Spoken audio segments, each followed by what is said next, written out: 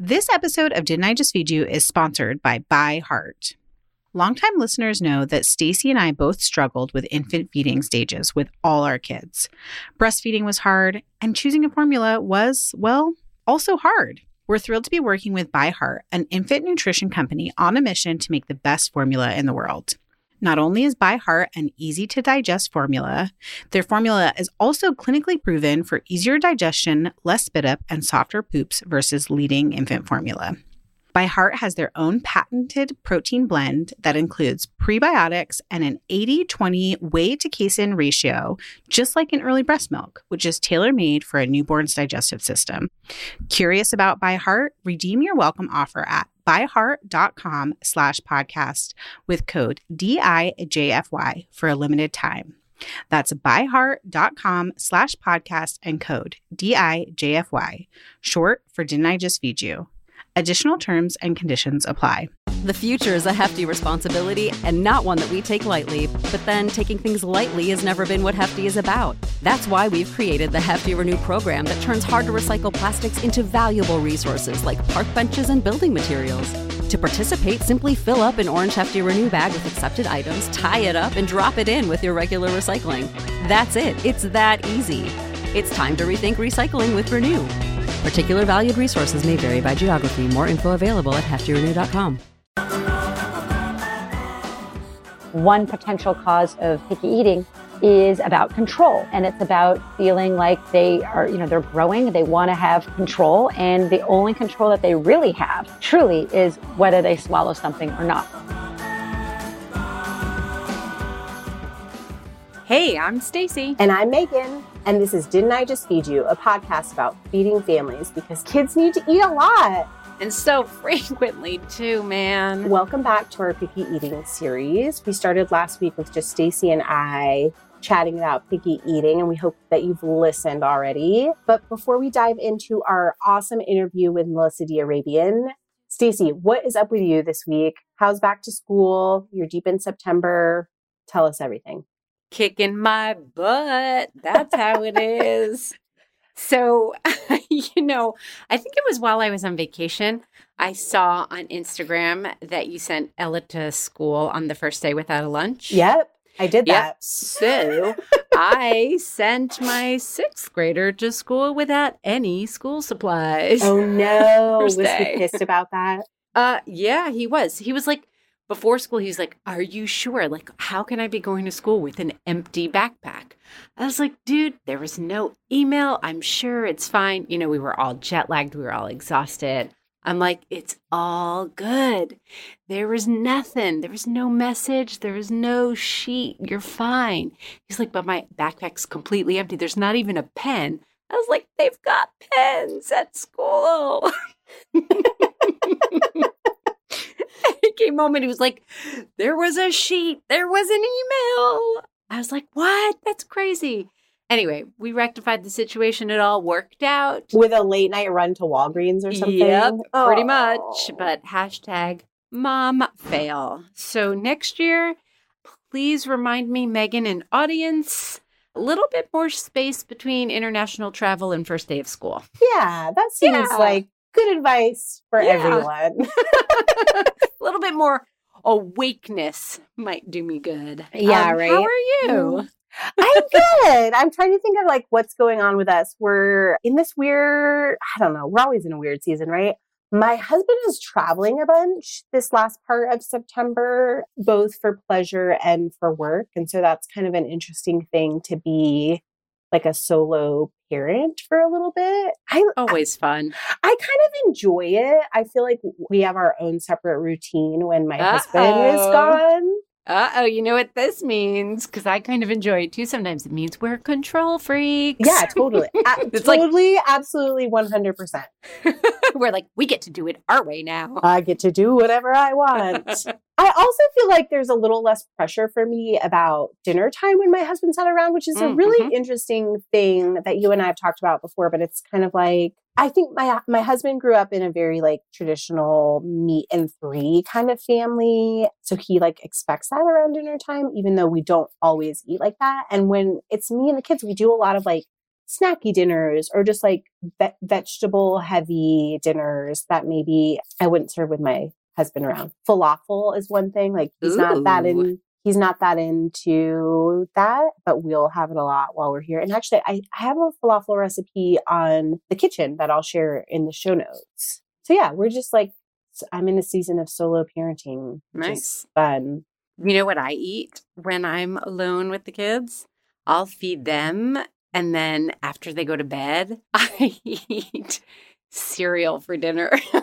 It's like my favorite thing.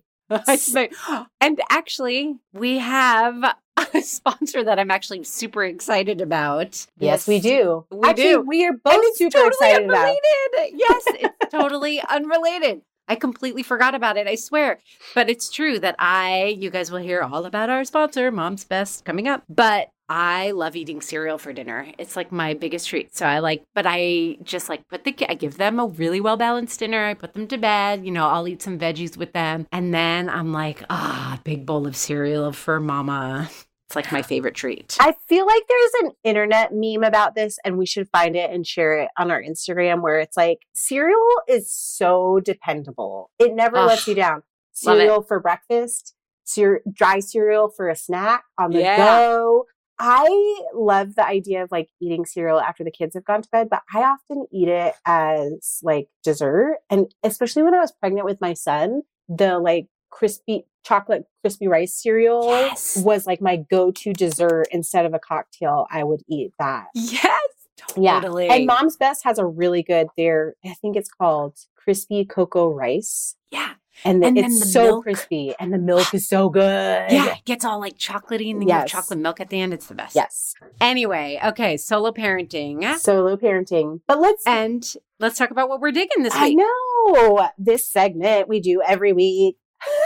Love it. So every week we have one new kitchen thing, food thing that we're loving. It can be a product, a trick, a technique, anything that's making life easier or more delicious. So what's up this week, Megan? I am digging a matcha. Ooh, my internet friend. I call her my internet friend. Internet friend. That sounds so early 90s. Right? But it's true. We still live in that world. My friend Michelle, who's is a friend of a friend who I have met one time in real life right before she moved to California from Atlanta. And now we live in Boise from Atlanta. So we really just like follow each other on social media. We've only connected that one time for like 10 minutes in real life. But she is a graphic designer by day and her husband is also. She's obsessed with matcha and they decided to start their own matcha company and it's called Ritual Cosmic Matcha. And I ordered some, like full disclosure, I ordered some of their ceremonial grade because that's what I tend to drink when I drink matcha. And she also sent me some of their habitual matcha, which is like the ceremonial is like light and bright and the habitual is more like deeper, earthy matcha flavors. Mm-hmm.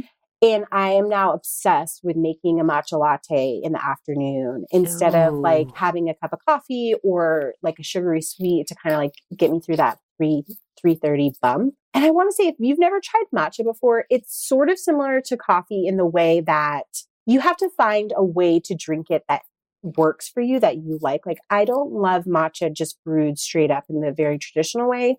But I do enjoy like a lightly sweetened latte version of it where there's some milk and maybe like a date to sweeten it or date syrup.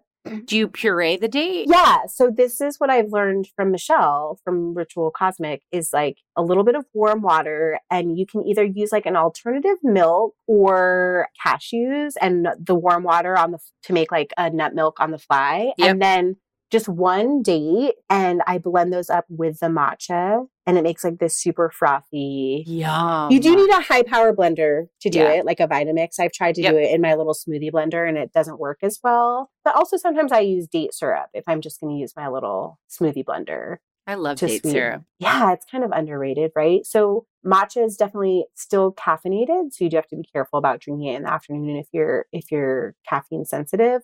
But it's also like a less jittery caffeine high, in my opinion. I feel like it's mellower and there's a ton of benefits to drinking matcha as well that are similar to coffee, like the antioxidants and vitamins that are in it. So we'll link to Ritual Cosmic in our show notes because the packaging is beautiful, obviously, because they're graphic designers. It's going to be. Oh, nice. But it's also really lovely. And I do prefer the ceremonial over the habitual if you're looking to order some matcha. The ceremonial is the lighter one. The lighter one, a little bit sweeter. But How do they compare price-wise? Because I know ceremonial Yeah, fancier. ceremonial is like fancier. Yeah, and it's that's what I like a thought. small tin of it is like $30. And then the habitual comes in like a big bag and it's the same price. Got it. It's like, but I should add, like, when I'm making a matcha latte, I'm using like not even a teaspoon of the matcha. So that little jar is going to last me for a long time. Awesome. It sounds delicious. It I'm really is. super caffeine sensitive, so I'm not sure that it's right for me in the afternoon. Yeah. But while I was traveling through Turkey, we weren't having super strong coffee in the morning. And so I've, ever since being back, and it's been a little while now, Yeah. I actually I've been trying not to drink too much coffee. And I've been trying to reduce my intake in the morning and like not, just reduce my caffeine in general. So maybe matcha is something I can incorporate in my morning routine. Yeah, I would think so. I think that's what Michelle does. And we've had a lot of like back and forth conversations because she's struggled with some like anxiety and she found that like cutting coffee out completely and using the matcha as her like morning drink has that partnered with some like meditation and some other supplements has helped like ease her anxiety. And I have some like generalized anxiety. And so I do also have to be careful about caffeine. And I find the matcha is a different kind of like caffeine buzz. But Stacey, tell us about what you're digging. Okay, I'm going to be really quick because I admit that what I'm digging this week is super impractical unless you live in Manhattan or Brooklyn. So it's white mustache yogurt or moustache. Moustache. Moustache. I moustache you a question. Yes, exactly. I'm sorry. It's a wonderful company based in Red Hook, Brooklyn that makes handmade, literally everything, handmade, hand scooped into the jars, Persian style and now Greek style yogurt. And it is the creamiest, the most delicious yogurt you'll ever try, if you ask me. Wait, what is Persian style? I think we're all familiar with Greek yogurt. It's Okay. like much thicker, but what's So Persian I'm going to tell you yogurt? the truth that I actually am not sure of the technical differences between the two. Okay. They started making Persian style yogurt. I believe they started with Persian and not Greek. And just the other day, I noticed that they had Greek yogurt. So I bought a jar of Greek and Persian so that I could compare the two. Yeah. And I couldn't tell the difference. They're both strained. They're both thick. They're both creamy. They were very, very similar to me. I didn't look yet at the nutritional content. I was curious if the protein was different. The Greek yogurt that they make is so different from the big company Greek yogurts. Yeah. Which can be a little bit chalkier and much, much thicker. I mean, theirs is it's like silk. I mean, I can't even tell you how like deliciously smooth and luscious it is. So maybe Persian yogurt is always like that, and that would be the difference. But when it comes to theirs, they're very, very similar. So I've been actually meaning to do some research, and perhaps by the time we get the show notes up, I can actually write a little something up for people. I'd love that. I won't belabor it now because we also have a great interview coming up. Yes. But anyway, this yogurt is great. Vogue wrote about it, even though they're a national and worldwide publication. It's that delicious. If you live in New York City, please grab a glass jar of this stuff. It's so good. It's pricey because it's handmade. I tend to not just eat it for breakfast because it's too expensive, although I will grab a couple of jars for dessert. But it's great for cooking. And, I'm still kind of pining for Turkish food. So when I want to make something with a Greek sauce or tzatziki or something like that, that's when I'll use it. So if you live in an area with like Persians or Greeks, I encourage you to go, and you won't find white mustaches if you don't live in New York City, but like go look for little independent brands or a local brand or maybe an imported brand of Greek or Persian style yogurt, because I know there are a lot of, Chobani can be great, and Fage is great too, but there are other brands out there, and you want to look for something that's really creamy and silky. That is exactly what I was going to say, is that every city has like some sort of market. I don't want to use the word ethnic market. I don't like that. But there's markets where you can find other brands outside of like the big brands. And like a lot of cities do have local dairies that are making yogurt that's like very special to where you live and are crazy delicious. Totally. And I actually have a secret for you. Okay. If there's a local yogurt that you love that's really creamy and delicious and great, and you love the texture of it, but you want to make it a little bit thicker, like Greek style, all you have to do, if you're a parent or a person who cooks or is willing to put a little bit of time into it, all you have to do is take a cheesecloth, double it up, dump the yogurt, the regular style yogurt, into the cheesecloth and hang it over a bowl and let the whey drip into it. And what you're left with the next morning or 3 hours later is just, it's Greek style. That doesn't increase the protein the same way, but it makes your yogurt thicker, and it'll have the mouthfeel of silky, creamy Greek yogurt. Yes. Because you've just drained a lot of the liquid out. So, if you feel like Greek yogurt, the commercial stuff is a little bit too chalky for you, and you like, I don't know, I'm thinking like brown cow or, something from your local farmer, let's say. Yes. That's something that you can do. So little tip. I will say a couple hours makes it like Greek yogurt. And if you do it overnight, depending on how much whey is in the yogurt, it can be more like a creamy cheese, which is also a great little tip. And do not throw out that whey that drains off, because there's like tons of nutrition in there. Put that shit in a smoothie. People love that. Or there's like whey lemonade now people make. Yes. People go nuts for that stuff. Yes. Liquid gold. Liquid gold. Before we dive into our interview with Melissa D'Arabian, a quick break for our sponsors. When back to school hits, the conversation immediately turns to school lunch and dinners. But busy parents know that mornings can be just as hectic, if not more. We tend not to talk about breakfast, though, because so many kids skip their first meal of the day or reach for grab-and-go convenience meals. The catch? Most of them are packed with ingredients that undermine their focus and performance. That's why we love our newest sponsor, Mom's Best Cereal. Mom's Best makes great-tasting, kid-favorite cereals with nothing but honest-to-goodness ingredients. Fun cereals like their naturally flavored, gluten-free crispy cocoa rice, whole grain honey grams, and classic sweetened wheatfuls are free of artificial flavors, preservatives, and high fructose corn syrup. Plus, their products are budget-friendly and easy to find at major grocery stores and natural food stores nationwide, so that every parent can choose a quality cereal that tastes great and is affordable. To learn more about Mom's Best, go to momsbestcereals.com and visit didn'tijustfeedyou.com to enter to win our Mom's Best Back to School giveaway. Celebrity chef, television host, best-selling author, speaker, writer, and mom of four, Melissa D'Arabian is an expert on affordable and healthy family home cooking. Melissa developed a strategic step-by-step program to combat common picky eater issues, which she shares in the acclaimed FoodNetwork.com series, The Picky Eaters Project. She lives just outside of San Diego with her husband and her 4 daughters, who double as Mom's official taste testers. Welcome, Melissa. Thanks so much for having me. We are so happy to have you and to talk today about picky eating.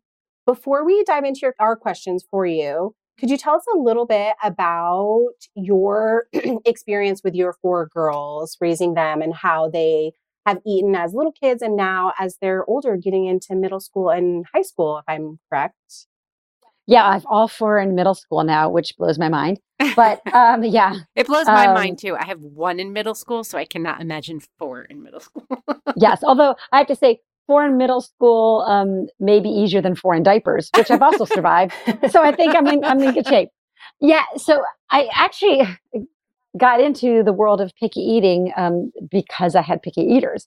And I thought, if I have picky eaters, I mean, I made my own baby food. I did all the things, right? I included my kids in, I have pictures of my older kids when they were 2 and 1, helping me make the baby food for their twin sisters. Oh. So like I've, included them in, like I've done all the quote unquote right things. And so I suspected that the story about picky eating was bigger than just, oh, well, if you give your kids chicken nuggets, of course they're going to be picky. And there was this conversation happening about picky eating that I felt that made me feel guilty, to be honest. Because I wanted to say, listen, I'm not feeding my kids chicken nuggets, every meal. I mean, sure, does every mom, on a crazy busy Thursday night have some chicken nuggets in the freezer to feed their kids? Yes. Sure. Yes. But because I felt like, oh, I have fed my kids chicken nuggets on occasion, I no longer have a valid complaint if my kids are picky. Totally. And so I suspected there was more to the story, especially since some of my kids were picky, but not all of them. And in fact, the ones that were pickiest were the ones that I had done all the right things the most. So that's what kind of got me into it, was saying, I feel like there's more to the story than just, take your 3-year-old out for sushi. And that's what got me into it. And my research, and I call it research, it's just, me really looking at what was out there, reading books about it and trying things out with my kids, really confirmed what I suspected, which is that picky eating has a whole host of causes, and only some of them are related to what the food tastes like, and only some of them are related to, let's call, phoning it in as a parent. So I wanted to remove that guilt component from the conversation and talk about where we are and really what can we do. And it's the fix is not as easy as, oh, give me this spinach recipe that my kids will love, because people would, interview me for that. Oh, well, how can we get our kids to eat spinach? And here's my, whatever. It's not about a magical recipe.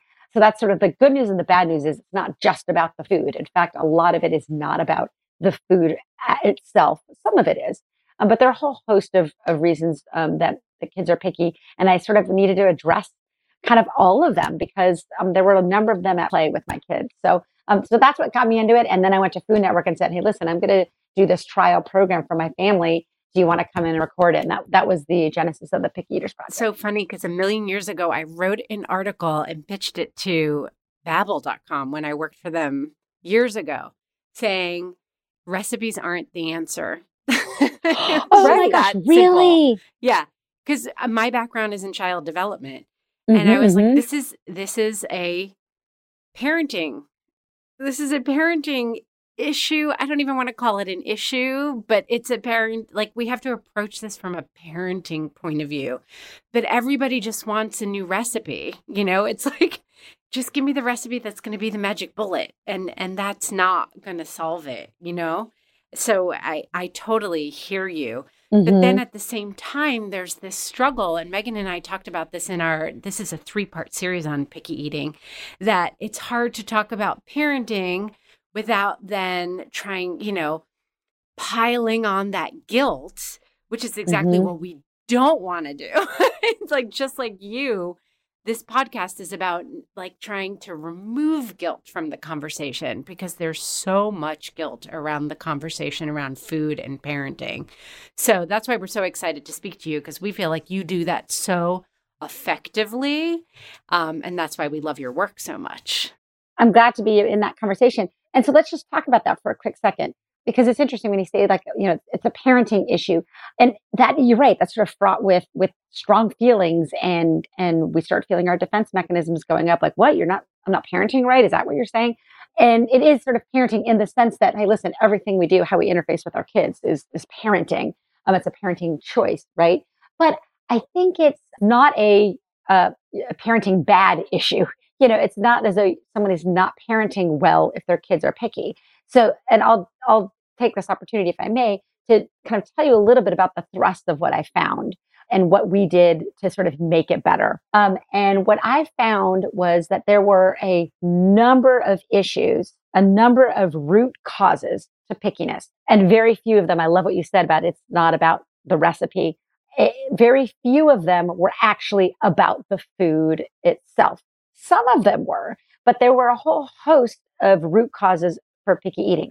For instance, just so you can kind of get a sense for what I'm talking about, one potential cause of picky eating is about control. And it's about feeling like they are, they're growing, they want to have control. And the only control that they really have truly is whether they swallow something or not.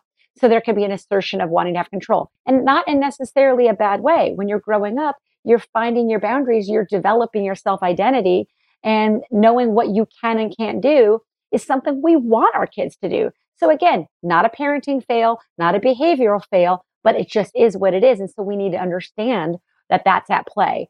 Another root cause could be that kids tend to be super tasters compared to adults. Their palates actually experience flavors differently. And some kids actually are super tasters and taste bitterness and flavors more strongly. Listen, that has its place in evolution so that we don't eat poison in the wild. But what that means is that broccoli to my 4-year-old, I don't have a 4-year-old anymore, but broccoli to my 4-year-old, well, yes, that's right. To your 4-year-old, different from how it tastes to you. So we need to acknowledge that. One other root cause is lack of context or knowledge. The truth of the matter is that fat, salt, and sugar taste good. And all things being equal, if I'm honest with you, if brownies were just as healthy as broccoli, I would eat more of them. I mean, I just would. They're good. They taste good. So our kids who do not have this bigger context of health and what's good for us and the long-term effects of eating brownies, 5 servings a day instead of, their vegetables, of course they're choosing brownies. They don't know any better. They don't have the context. Oh, one other root cause I'll throw out there is that when that kids, there's a lot of change going on for a child. Coming into the world is a big change. Every day they're learning something new in a way that we don't experience that level of change as adults. So now you're throwing in that they also have to try new flavors. It's just too much. They throw up their defense mechanism and say, listen, I don't want any more change. And so they don't have the emotional resources to incorporate yet another change. And then you throw in that they get tired. And if they're tired, those emotional resources get depleted more quickly. And what do kids do when they're out of emotional resources? They don't say, hey, listen, mom, I need to go have some me time and take a bubble bath and sort of, recharge. Yes. No, they throw a fit. Yes. And then they don't want, and then they arch their back, and then they're tired and they don't want to eat anything. So all these root causes are, and many more are at play in picky eating. So what I did was, rather than search the magic bullet recipe, I sort of said, okay, how could I address those root causes? And slowly over time, if I address those, then slowly I felt like my kids will become less picky, not magic bullet overnight, but over a period of weeks and months, they're going to become less picky eaters because I'm going to be filling those root cause buckets in other ways. So for instance, just to give you one example, in order to keep their emotional buckets full and making them feel like they can absorb more change, I made sure that they were not tired when they sat at the table. So what that meant was I moved dinner back like even 15 or 20 minutes. Like 15 or 20 minutes earlier for a 3 or a 4-year-old is light years. So, well, actually, that's a bad comparison, right? Because light years is space. It's a long time. But it is. Like, wait, what? I'm like mixing my metaphors. But it is. So I tell people, listen, if you just move your dinner back between 15 and 30 minutes every day, you will be amazed at how magically less picky your kids will be over time. They're not going to sit down and, eat roasted goat on the first day, but over time. So all of these root causes, I didn't know which were at play with my kids, but I'm like, I'm going to approach them all multifaceted and see which stick and which make a difference. And so that's what I did with Picky Eaters Project. It was never about that one's magical spinach recipe. Yeah, that's so smart. And even just like if they are tired and, one day you just can't have dinner at the right time, that's not the day to introduce eggplant, or like, don't fight them that day. Just let it be. No, that's exactly right. And I will tell you, I actually did something pretty, not bold, but a big change because I was, when my kids first went off to school, like real school, they were at the French American school, which starts at the age of 3, like a full academic program. So not childcare, full academic program with like progress reports and report cards. And so my kids did that when they were 3. And let me tell you something. You come home from school, like you're exhausted and you're hungry. I switched dinner with their after school snack because they could not wait until even 6 o'clock or 5 o'clock. They'd come home from school at 3. They had full dinner at 3 o'clock when I brought them home from school until they got used to the rhythm. So for like 6 months, I fed them dinner at 3, and then they had their after school snack with my husband and me, and we sat down at the dinner table. So we still had the dinner table experience, but I swapped where I had their main meal because they couldn't make it to 5 or 6. They had to have dinner at 3, but that solved the problem. They became less picky. Do you know what I mean? That solved that element of that. Or it's problem, not that they became less picky in that moment. It's like they were more open because they were hungry. It was a hunger opportunity, but they weren't so exhausted that they were going to refuse everything that you put on their plate. That was exactly right. And again, to be clear, this is one of a number of different ways that I approach picky. It was a multifaceted approach into what you said earlier. There's not one magic bullet that's going to fix it all. But so that's sort of the bad news. The good news is, right? We're all looking for magic bullets, right? That's like Oprah said, like if there was one magic bullet, one magic pill that can make, you slim and healthy and wonderful, whatever, but it was really, really expensive. If anybody could afford it, it could be Oprah, right? She's like, if anybody could get it, it would be me. So it doesn't exist. So I thought, okay, if Oprah says it doesn't exist, I believe it, right? Because Oprah does not lie. But same thing here. So the bad news is there's not one magic bullet. The good news is this: it's also not because you gave your kids chicken nuggets, once a week. Do you know what I mean? Now, let's be clear. If you give your kids chicken nuggets every single day and pasta every single day, or whatever it is, you're not helping the situation for sure. So that said, you know what, sister, I've been there where I've done stuff as a parent that I'm like, I know it's not the best idea. I just got to get through the day. So even if you are giving your kids chicken nuggets every single day, you know what?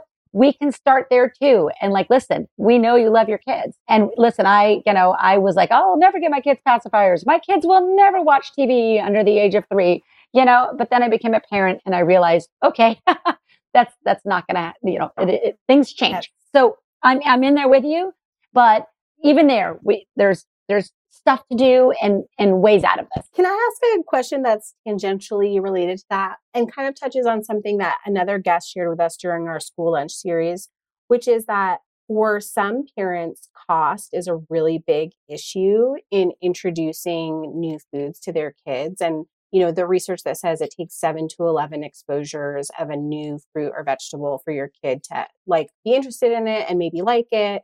And that can be like a huge hurdle for a low-income family or a single mom on a budget. I grew up eating Hamburger Helper and tuna noodle casserole once a week each because that fit my single mom's budget.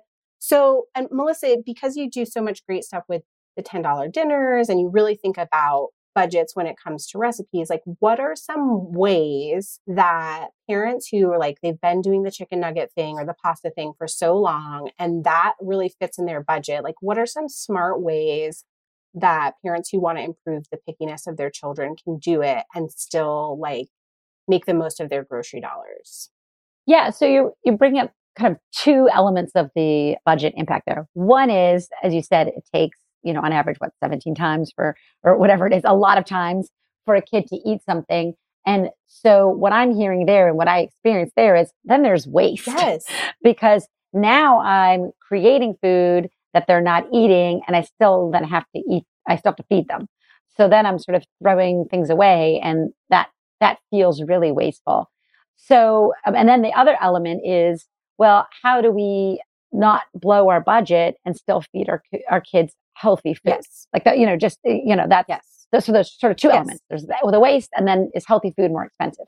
So for the waste, one thing that I will say is I never suggest introducing lots of new food in one meal. And in fact, introducing smaller portions, like one element of a 4-element meal, is really the way to go. So that way, if they don't like it, it's the try, it's the no thank you bite, and then move on. And it doesn't, relatively speaking, it doesn't really change the budget profile of the meal. And then you've got leftovers, right? Yes. So, my suggestion is always small portions on the plates, because whatever's on the plate gets thrown away. Whatever's in the main serving bowl is leftovers. So then it's leftovers, and then you're fine. So, be smart about not making too much of any new thing. Don't make a big roasted goat and have that be, the main portion of the meal. If you choose to make roasted goat, and again, I just bring that up because I think it's something that most 4-year-olds probably would not like. But if you decide to make roasted goat for some reason and introduce that to your family, make it a small portion and make it the side dish. Introducing something as the side dish rather than the main dish is the way to go, even if it's something that is normally served as a main dish. If it's roasted goat, it still can be a side dish for the introduction phase until people like it enough that it can become your main dish. So new stuff, make it the side dish. Don't have a lot of it. Put small portions on the plate, just enough for a no thank you bite if they want to go that direction. And that way, then it's leftovers, not thrown away. So now let's talk about the cost of feeding your kids a wide variety of foods versus, walking down the aisle and grabbing the chicken nuggets or grabbing pasta. So a couple of thoughts on that. Yes and no. Is it more expensive? Yes, it is more expensive to buy fresh food for the kids and have a variety of vegetables and kind of higher quality carbohydrates. Quinoa is more expensive than white flour pasta, Yes. for instance. Let's just put that right there just to give us an example, right? So yes, that's more expensive. And so there may be some reprioritization that needs to happen in terms of, you're going to have to think about getting your quinoa in bulk and don't buy it in the box because it's about 3 times the price. So you're going to have to be a little bit smart about managing your budget that way. That said, there's a lot of fresh food that is not expensive. And to make that point, I'll bring up like the chicken nugget. The chicken nugget, I promise you, on a pound for pound basis, a chicken nugget is far more expensive than if you bought the chicken yourself. There's no world in which processed food is going to be cheaper pound for pound versus the fresh version of that same food. Now, without getting too into the weeds on this, the exception to processed food being more expensive than fresh food is pretty much anything in this country that uses corn or corn syrup, because that's subsidized. Soda versus juice, or soda versus fresh vegetables. So, but so I'm not talking about that dynamic. Clearly, when it comes to feeding our families and feeding our kids, buying anything in that space that involves subsidized corn syrup products, for me is a hard pass. Yeah. So I'll just say that right now, that for me, that is such a hard pass. And that's kind of outside of the scope of this conversation, or what I'm talking about. So I'm not talking about the sodas versus the juices right now, because to me, neither of those really belong in our family's table on a regular basis. But neither here nor there. Let's talk about like the chicken nugget. Let's talk about the potato chip versus potatoes. So there's no world in which you have food processors who are paying for the raw materials for, X dollars, and they're going to process it and then sell it to you for X minus $1. No. The processed version, that's the way it works. Nobody's touching your food and processing it and then charging you less than what the raw materials cost. So this idea that processed food is cheaper than its fresh raw material counterpart is so 1,000% a huge myth. So if someone is looking to save money, buying the chicken herself and breading it and making up her own chicken nuggets is going to be so much cheaper that she will have no problem paying for quinoa instead of white flour pasta with the difference.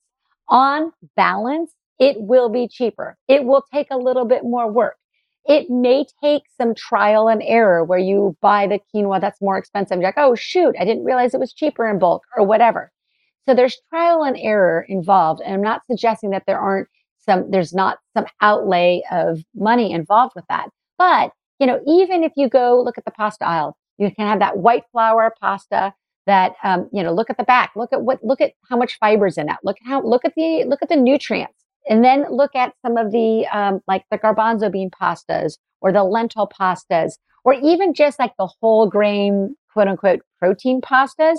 Look at those nutrients. And now compare dollar per nutrient, not dollar per bite of food that you get into your system, but dollar per nutrient. That extra dollar for a sort of a better box of pasta is money well spent. So you can get really thrifty versions of food that you can feel great about serving your family, and that won't break the budget. It really won't. And on balance, making your own food for the kids is going to be so much cheaper. It really will be. But that said, there is a little bit of an outlay up front. But, rice and brown rice costs the same as white rice for the most part. It may be a few cents more. But, brown rice and dried beans makes a fantastic full protein that you can always serve your kids for literally pennies a serving. So there's no world in which chicken nuggets are really the cheapest way to go long term. That's so smart. What do you think is the hurdle in getting home cooks to understand that? Because you walk into a grocery store and you look at a price in front of you, you look at the sticker price and you don't think about the per pound price. Here's the other thing that happens. And listen, it happens to me too, where you're like, I know that I should learn how to make my own chicken nuggets or whatever, or chicken fingers or whatever I make, like chicken, like Milanese, flattened out the chicken breast, which kids who like chicken nuggets will adjust their palates and get to like that. The problem is this: we're so swamped that to take on that investment of time up front. And then we've got to get the ingredients for that. And then we've got to make sure we have eggs. We have to slowly morph our pantries to support this so that it works on a busy Tuesday night. Because what does not work on a busy Tuesday night is stopping by the grocery store and picking up panko whole wheat breadcrumbs, and then picking up eggs, and then getting chicken, and then getting home, starting and then from looking scratch. up, and looking up online. How do I do this? What's the recipe? Whatever. When you look also next in the freezer, you're like, listen, I can spend $10 on these ingredients for these chicken fingers that are going to take me an hour to figure out, or I can spend, $4.87, which has, by the way, enough chicken fingers to feed my family once, right, versus the $10, which will feed my family chicken nuggets and fill my freezer. So I get it. It's the investment up front. You can't do it at 5 o'clock on a Tuesday. You got to do it at, whatever, in the afternoon, or like on a Sunday or whatever. Like, you got to a little bit invest up front, which is why in the Picky Eaters Project, the first 5 weeks of the program, I don't even change the food stuff. You don't even have to think about changing your chicken nugget recipe. It's purely stuff that is kind of behavioral and family lifestyle modification that has nothing to do with you learning a new chicken nugget recipe. And I think that's really important, because once you start seeing those small victories that don't involve you going out and getting a new chicken nugget recipe, then you're like, oh, okay. Now you've had enough of a victory that you're like, okay, I've got the will to go out and learn how to make chicken nuggets or whatever. When we're dealing with our picky kids, the most important thing I learned in terms of really dealing with the food, like now they have if a kid just loves like cheese or whatever, chicken nuggets or whatever it is, start where the kids are. In other words, denying completely what they love and what makes them feel safe is not helpful. So, for instance, let's talk about for a second, like, how do we wean our kids off chicken nuggets. Again, I'm just calling it chicken nuggets, but Right. It could be box it mac could be and anything. cheese. It could be Yes. frozen dinners. It might be Whatever cheese it and is. crackers. Yeah. That's exactly it. Right. So I'm saying chicken nuggets, I mean anything. But so there are a few thoughts here. One is, let's not vilify the chicken nugget, right? So there are a few things that you can do that you could start doing sort of right away if you wanted to. One is we could, let me start with the biggest strategy that I think is going to be really helpful. And that is learn to make a homemade version of your kid's favorite thing at whatever cost to you. In other words, and I don't mean financial cost, but I mean like chicken nuggets. If your kids like chicken nuggets, then do not make them the healthy, whole wheat baked chicken nugget that goes into the oven that like does not taste like a chicken nugget. Like that's not going to be helpful. Go ahead and get some nice white bread, fluffy crumbs. Make up that chicken back. Put plenty of salt in it. Fry it up in a pan with oil. Like make it taste as good as possible because you want them to fall in love with your version. Yes. It doesn't matter what's in that version. Make your version so good that they love your version. Why? Because once you have them, you have them. You can take 6 months to tweak your version into something you feel better about serving. So just get them into your version and then you're in good shape because then you can tweak it. The other thing I will say is, you don't have to take away their favorite food, but maybe now it slowly becomes a smaller portion. It becomes a side dish. So now maybe they're, instead of 6 chicken nuggets on the plate with a little bit of, carrots, well, maybe now there's other stuff going on. Maybe there's some whole grain pasta or whatever, and a smaller, tinier, cute bowl with 2 or 3 chicken nuggets in it. So now it's not going away, but it's just getting smaller and less important to them. And then the third strategy that I would say you could also start right away to the mom who's overloaded in chicken nuggets is to say to your kids, oh, you know what? We had that yesterday. We'll have that again tomorrow. Today, let's have this. And just to sort of say, we had it yesterday. We'll have it tomorrow. Today, not. And that right there gives them some days where they're not having it. And that helps also break that cycle. Yeah. I think we don't respect our kids enough. Yes. And the fact it's that true. they have It's taste, so true. they Yes. have a say. And also, let's be real. I mean, it's like what you were saying in the beginning. Fat, salt, sugar, this stuff tastes good. What they like, we like. I mean, chicken nuggets, we keep talking about it. Like you said, it could be anything. It's like a beautiful Milanese with a big pile of arugula and fresh shaved Parmesan, right? Like that's a classic Italian dish. You go to Rome and you can get the most beautiful version. And, the biggest foodies and chefs will like swoon over it. So, you can slowly move them to that. And that's a beautiful thing with this beautiful fresh greens on top. So, same with pasta and butter, cheese. Like these are all versions, really simple versions of foods that we as adults love too, that you can move them towards.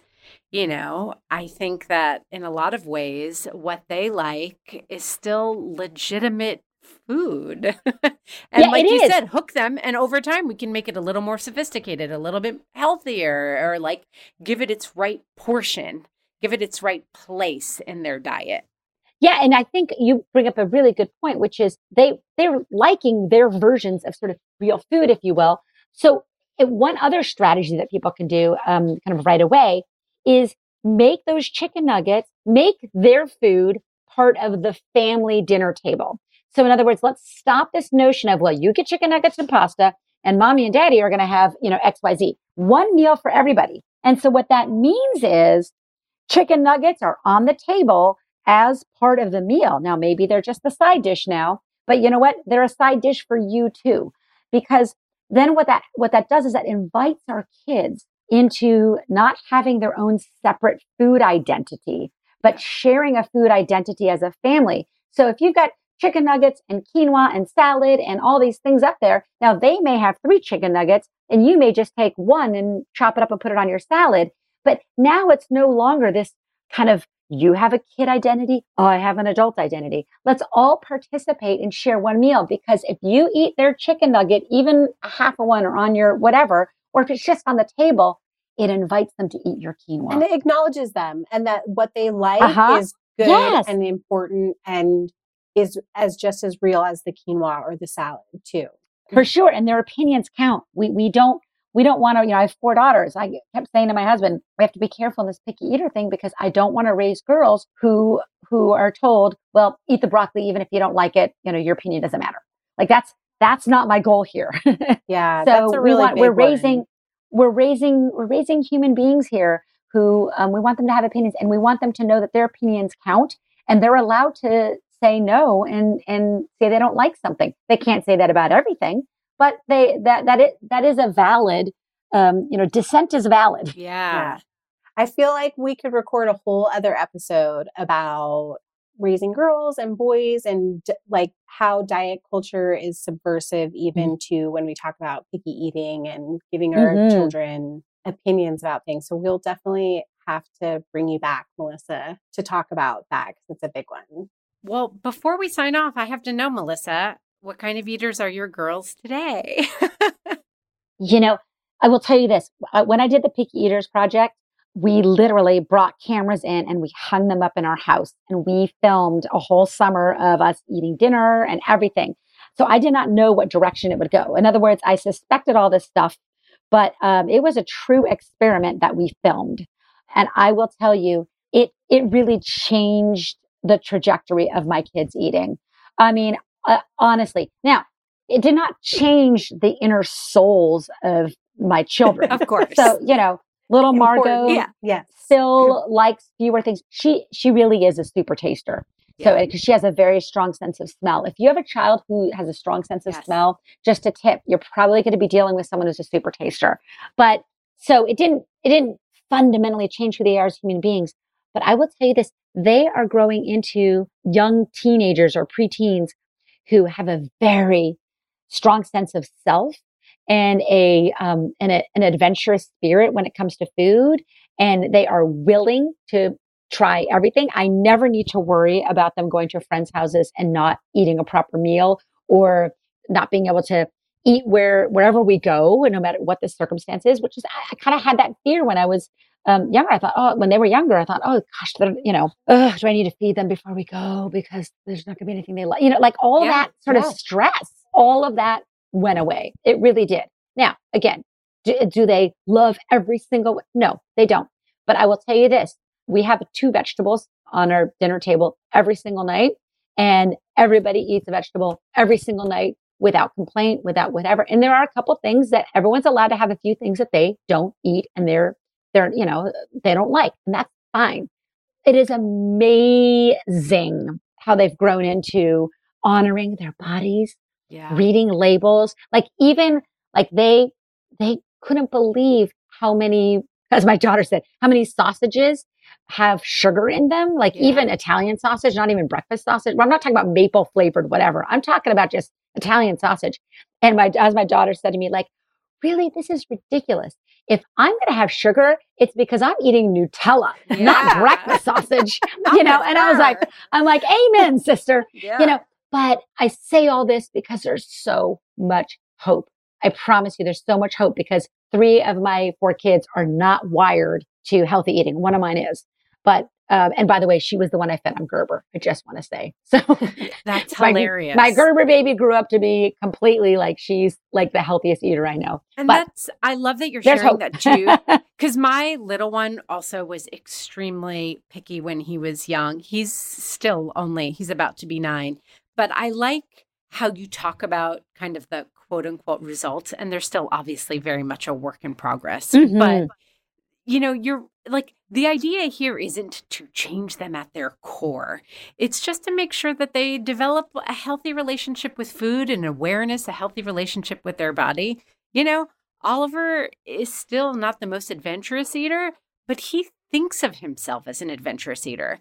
And we can travel, we can go to restaurants, and he can go to friends' houses. And I know he'll find something, and it'll be pretty healthy. And he makes fairly smart choices considering his age.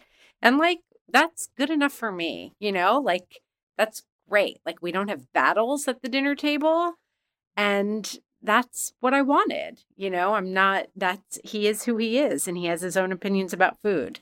And, I think kind of managing people's expectations that this isn't about getting every single child on the planet to love kale and quinoa, Right. And there's a lot of wiggle room in there. It's not just, kale and quinoa. Right, exactly. If I may, I'm just going to give you a couple like takeaway things that someone said. Like, what can I do tonight? Love it. And I will tell you the one thing that I think, if I had to pinpoint the one takeaway from Picky Eaters Project that changed our lives in terms of food and willingness to eat, and you're going to be like, this is need crazy. A drum roll sound effect. I will tell you what, because it's so simple and it's something everybody can do like today, and it's so easy. I bought a dinner bell on Amazon, like literally a dinner bell, because my grandma used to have it. My grandma was German, and she would like ring the bell and be like, Essen, Essen, and we'd all come to dinner. So I bought a dinner bell, and like everybody loves it. And it's great because the kids are all up in their rooms or whatever. And so I ring it, and that way they can hear it, because just yelling dinner that doesn't feed my soul. So ringing the bell, like everybody like hears the bell. They know that it's time for dinner. They put away what they're doing. They go wash their hands. They come to the dinner table. And I'm telling you, the bell, like we are the dog of Pavlov. We do prepare ourselves to eat. And so a dinner bell was just, and it's always with like, oh, great. It's all positive, keeping the dinner table a positive, wonderful refuge. We never sit down and say, listen, girls, we need to have a talk about that. No, that's not dinner table conversation. We keep positive, pleasant conversation around the table. We talk about each other's days. We support, we love on each other. So the dinner table, once that bell comes on, everybody switches from homework mode into family mode. And that one thing has really changed the way my family eats. I love that so much. Also, I literally yesterday hung a dinner bell in our kitchen. That's so crazy. Yeah, I'm like, this is so great. And Stacey's boys are a little bit older. Obviously, your girls are in middle school, but I am right now in the trenches with an almost 4-year-old and a 6.5-year-old, and trying to reshape dinner. So I love to hear that I'm on the right track with the dinner bell. I love and that. making dinner joyful. Yes. And we'll share links to all of the Picky Eater Project videos in our show notes on didn'tijustfeedyou.com. We'll link to Melissa's books, which are great resources. And you have a new book coming out next year? Yeah, next summer I do. And it's actually a book on the intersection of food and faith, and the role of food in our culture versus the role of food as I believe it's intended to be. So it's, that'll be out next summer. Yeah. So that's a whole thing, a whole project. But yeah, I'm very excited about it. I've been working on it for a couple of years. Congratulations. Yeah. Can't wait for that. We'd love to have you back when it comes out. We'll do. You guys are awesome. Thank you so much for having this conversation. Thank you, Melissa. This is great. Thank you so much for making time for us. I love chatting with Melissa. She is a person who I haven't always followed, but I loved following along the Picky Eaters Project. And I feel like she had such great insight today. It's so smart. And I love that someone with her high profile took on this issue, because it's such a huge conversation for parents. Yes. And I feel like even though Melissa's a celebrity chef and a TV host, she's very much in the trenches like we are. And she has really good real life advice for parents. Yeah. I mean, there are all these books what chefs feed their kids. And it's like lamb chops. You're like, oh my God. No. Come on. Yes. It just, she's so real. That's what I love and appreciate. Real. Before we wrap up this week, we want to share a super quick practical takeaway that we call Try This at Home. Because the truth is we can talk and talk, or let our guests talk and talk about kids and parenting. Before we wrap up, every week, one of us shares a super quick practical takeaway that we call Try This at Home. And Stacey, you have a Try This at Home for us this week that you picked up while you were on vacation in August in Turkey. I did. And actually, I feel like this kind of goes with Melissa's ethos a little bit. All right, so I'm going to try to explain this quickly and easily, but I really felt like this was a smart approach. I was talking to a lot of home cooks in Turkey, and they were talking about reducing waste, saving money, and also saving time, but still making sure that you cook every single night. I mean, they were pretty amazed that American families don't cook every single night. They're like, but I don't understand. And I mean, these are home cooks where both parents work. Yes. Fully. Like, Turkey is actually going through a financial recession right now. Yes. So families are really, really hurting for money. And both parents are working to make ends meet. These aren't wealthy families where, one parent gets to stay home.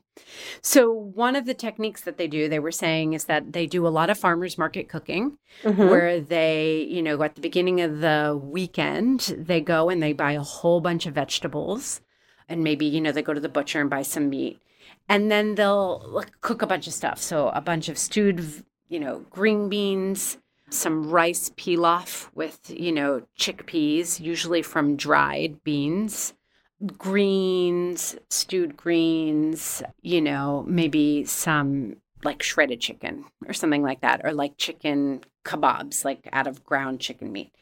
And then, you just cook a bunch of stuff and you put a bunch of it out on the table, sliced tomatoes, some feta cheese, what have you.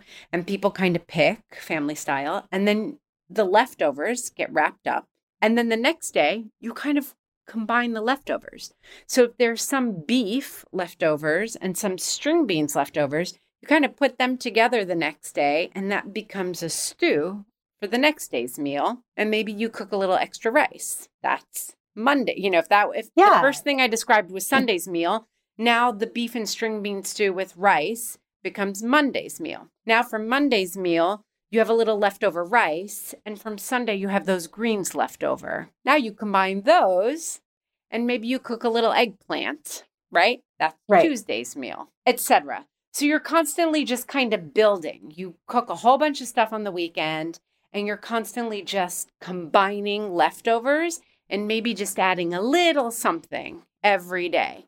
So during the week, you're only cooking a little bit to add to the leftovers, because maybe there isn't quite enough. And I thought that this was a really interesting approach and a really interesting way of, again, reducing waste and saving money.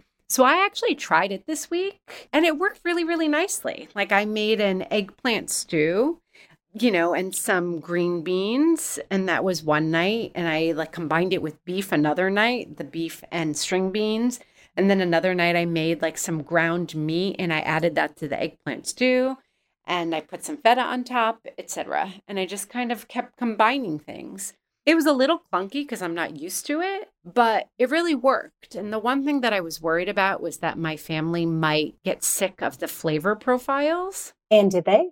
Well, no. And you know what I realized is that at least my boys, when they like something, they're happy to eat it over and over again. I'm the one who's always like, no, let's try something new. No, let's try something new. If they like a restaurant, they want to go to it over and over again. If I make a dish they like, they want me to make it over and over again. So they were fine. I mean, there was one dish that they didn't like. They didn't like the eggplant because they're just not that into eggplant. Other than that, they were fine. But the eggplant, there was just a little bit left. And I threw it into something else, a sauce for pasta, and it kind of melted away. And then they ate it because it wasn't the flavor they didn't like. It was the fact that it was eggplant. So once the eggplant kind of melted into the sauce, they didn't know none the wiser. They ate it just fine. I love that. Okay.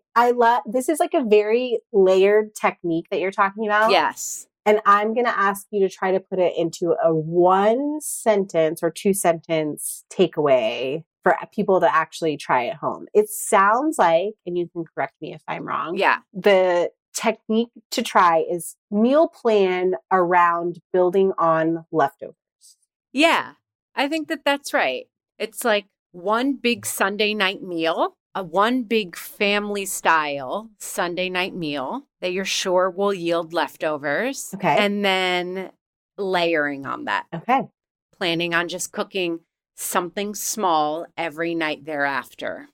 that is compatible that you can kind of layer on. So I love this tip, and I'm actually going to try it this week when I meal plan, this idea of like doing big batch recipes and building so you don't have to cook as often through the week. And I pinky promise that I will report back in next week's episode, which is the third and final part of our picky eating series, where we will have our foodie friends, Amy of Yummy Toddler Food and Debbie, who wrote Parents Need to Eat Too. Awesome. Thank you so much for listening to this week's episode. And now that you listen to us, we want to listen to you. What do you want us to cover? Do you have any questions for us? Email us at hello@didn'tijustfeedyou.com. You can also visit us at the site to find us in all those other fabulous places like Instagram and our Facebook page. But most importantly, if you enjoyed listening to this episode, please tell your friends about Didn't I Just Feed You? Leave us a review on iTunes. It really, really makes a difference for us newbies. And make sure to subscribe to Didn't I Just Feed You right now. Do it, wherever you get your podcasts. A big thank you to our subscribers and to all of our new listeners. Our music is Good Old Times by Alex Cohen, provided by Jamendo. A big thanks to our editor, Jeremy, and his team at Aesthetic Productions. This is Megan. And this is Stacy. Stay sane if possible and well-fed until next week, people. Bye-bye.